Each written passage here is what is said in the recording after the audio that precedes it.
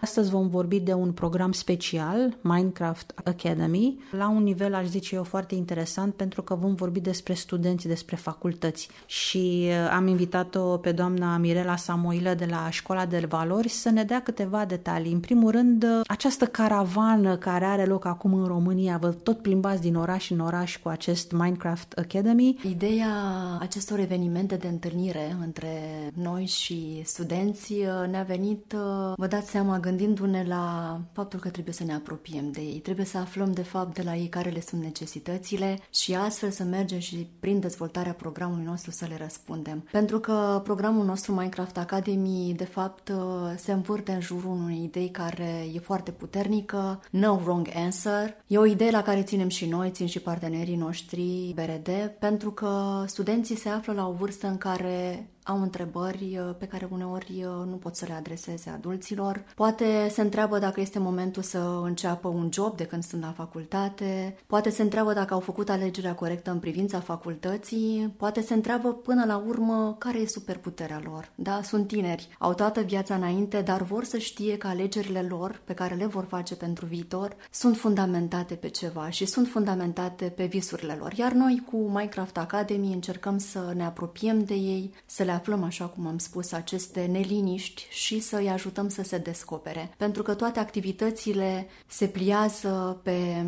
joburile viitorului, da? Încercăm să-i deschidem și pe ei, să le arătăm care sunt competențele pe care ei trebuie să pună accent și, bineînțeles, încercăm să-i punem în contact, să dialogheze cu profesioniști, dar într-un limbaj foarte apropiat de ei. Iar revenind la aceste întâlniri cu studenții, pe care noi le numim meet and greet, înseamnă de fapt momentul în care echipa noastră de proiect merge în cele 3 centre universitare, au fost la Cluj, Napoca, au fost la Constanța și merg și la Iași și acolo le vor spune despre beneficiile proiectului, le vor răspunde la întrebări, bineînțeles, și pentru fiecare din aceste orașe au pregătită și o activitate surpriză. E vorba de fapt de un atelier prin care tinerii să-și dea seama care le sunt abilitățile și un pic așa să pornească cu zvâc în proiect și să fie curioși și să intre pe site, să se înscrie, să fie alături de noi. Pentru că, iată, vorbim de acest Mindcraft Academy, hai să explicăm puțin celor care ne ascultă. Bun, vă întâlniți cu acești studenți, deocamdată din 3 centre universitare, eu sper să acoperiți toată țara până la urmă, dar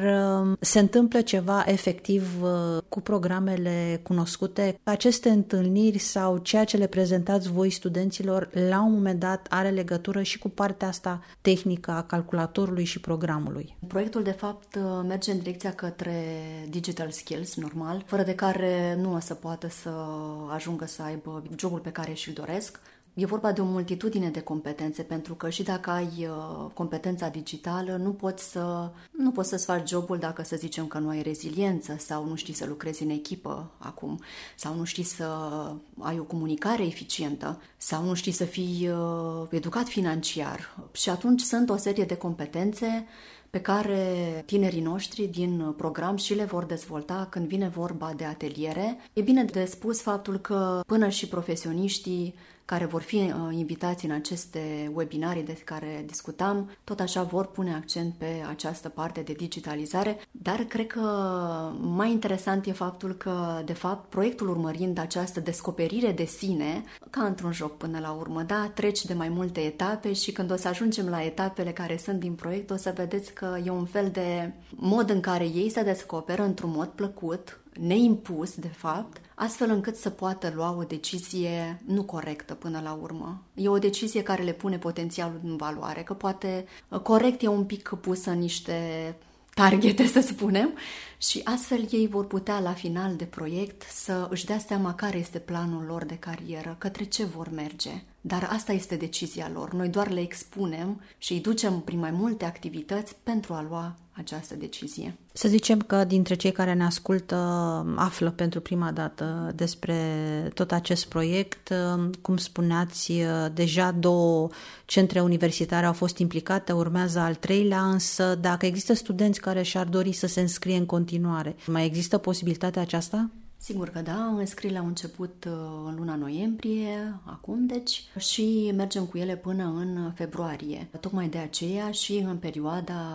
acestor întâlniri, meet and greet, și după aceea când vom avea partea de webinarii, încă se mai pot înscrie. Ce este interesant, chiar dacă vorbim doar de 3 centre universitare, e faptul că se pot înscrie tinerii de la toate facultățile, indiferent de specializare, pentru că vrem să le fim alături în acest proces de dezvoltare. Așadar, iată, încă este timp până în luna februarie să se înscrie studenții din cele 3 centre universitare și subliniem acest lucru pentru că la un moment dat vor fi alte noi întâlniri fizic și atunci cei care sunt în alte centre universitare ale țării cred că ar trebui să ia legătura cu voi și de ce nu să vă propună o continuare a proiectului și în altă parte. Dacă vorbim de toată ideea programului, ea a venit gândindu-ne la competențele secolului 21, la faptul că piața muncii este în continuă mișcare, iar studenții au nevoie un pic de ghidaj, adică să fie pregătiți astfel încât să știe care sunt până la urmă cerințele angajatorilor, să știe cum pot să aleagă, de ce nu, un job entry level, da? Dar cu toate astea să-l pună în valoare pentru că a fost atent cum este compania și dacă compania aceea investește în dezvoltarea angajatului, atunci e o decizie foarte bună. De asemenea, tinerii poate ar trebui un pic ghidați și așa ne-am dus către Mindcraft Academy, către a lua decizii bune chiar și în privința educației. Nu știm, poate unii dintre ei rămân mai departe în universitate și dau mai departe ceea ce știu, dar încercăm foarte mult să îmbinăm ceea ce se întâmplă la facultate, pentru că știm că acolo sunt cunoștințe teoretice, practice, da? Și apoi noi să venim să le fim alături în acest proces de descoperire, pentru că au nevoie de, zicem noi, de a fi un pic impulsionați sau încercăm să le dăm de fapt curajul de a pune întrebările despre care spuneam și pe tot parcursul proiectului încercăm să îi impulsionăm cu această idee de no wrong answer. Întorcându-ne la ce facem noi, având foarte multă experiență în privința programelor pentru studenți, ne-am dat seama că ei au nevoie de a fi deschiși, de a vorbi pe limba lor, de a ne apropia mai mult, astfel încât să primească informații, să poată să ia decizii în cunoștință de cauză și mai departe să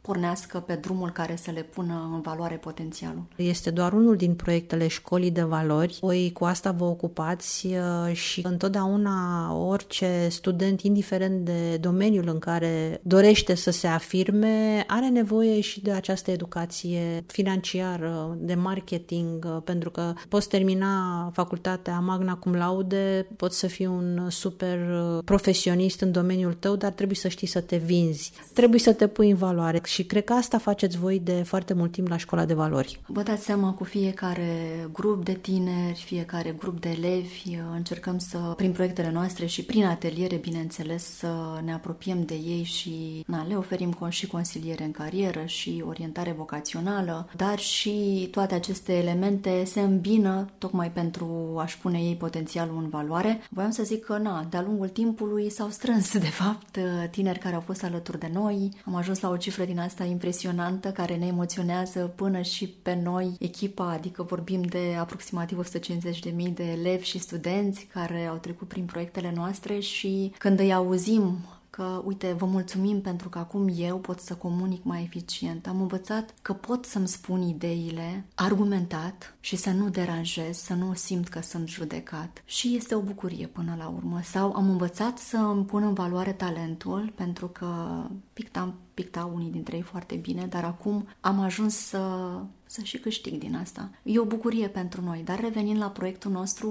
e o chestie care am zis să nu-mi scape, e faptul că atunci când studenții ajung în formularul de înscriere, au o chestie pe care n-am mai folosit-o în alte proiecte, faptul că pot să aleagă ei atelierele care le răspund lor la necesități. Adică noi acolo în formular avem 8 ateliere și își pot alege 4 dintre ele. Restul vor găsi informații pentru ele pe platforma noastră școladevalori.ro, iar cele pe care le aleg vor și participa la ele în format fizic, Deci vor fi organizate ateliere la Cluj-Napoca, Constanța și Iași și încercăm prin aceste ateliere ca să acopere așa o gamă largă, că sunt generale, competențele secolului 21 sunt multe, par pentru ei poate uneori că e totul cam complex, da? Dar în esență vom merge pe reziliență, vom merge pe comunicare eficientă, vom merge pe gândire critică. Eu, de exemplu, nu auzisem de termenul ăsta învățare continuă, da? Trebuie să înveți continuu ca să poți face față schimbărilor, da? Vom merge pe antreprenoriat și pe intraprenoriat, pentru că, de exemplu, poți să spui comunitatea în valoare cu o idee extraordinară, da? Vom merge pe educație financiară și colegii noștri de la BRD o să le spună și cum este să ai o carieră în banking. Suntem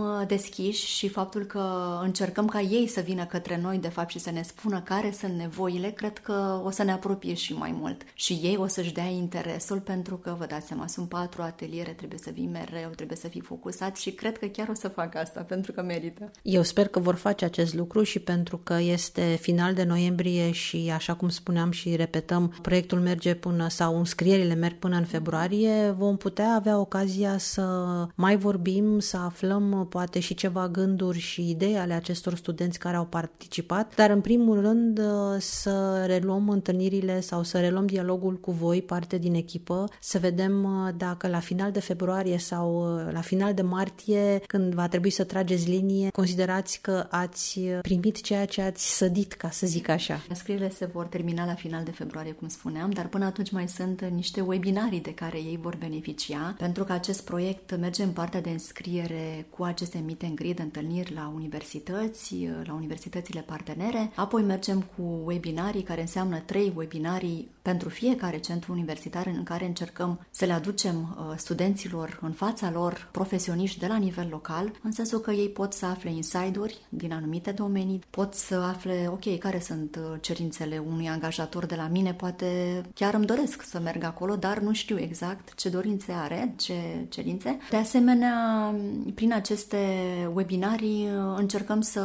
îi lăsăm și pe ei să pună întrebări, să-și dea seama că piața muncii de fapt este atât de în schimbare încât trebuie mereu să își completeze competențele și prin aceste webinarii încercăm să le dăm această idee. Dacă e să punctăm pe ce ar merge webinariile, în cele 3 încercăm să punem accentul de fapt cum este să începi o carieră, ești tânăr, da, o carieră în era digitală, ce înseamnă asta, ce e pentru ei. Poate unii se gândesc să fie antreprenori, poate alții se gândesc să fie angajatori, ok, ce e pentru tine pe lungă durată. Și poate alții dintre ei se gândesc de fapt, ok, încep un job astăzi, sunt entry level într-o companie, dar poate eu am un vis că o să ajung un super angajat care o să schimbe compania,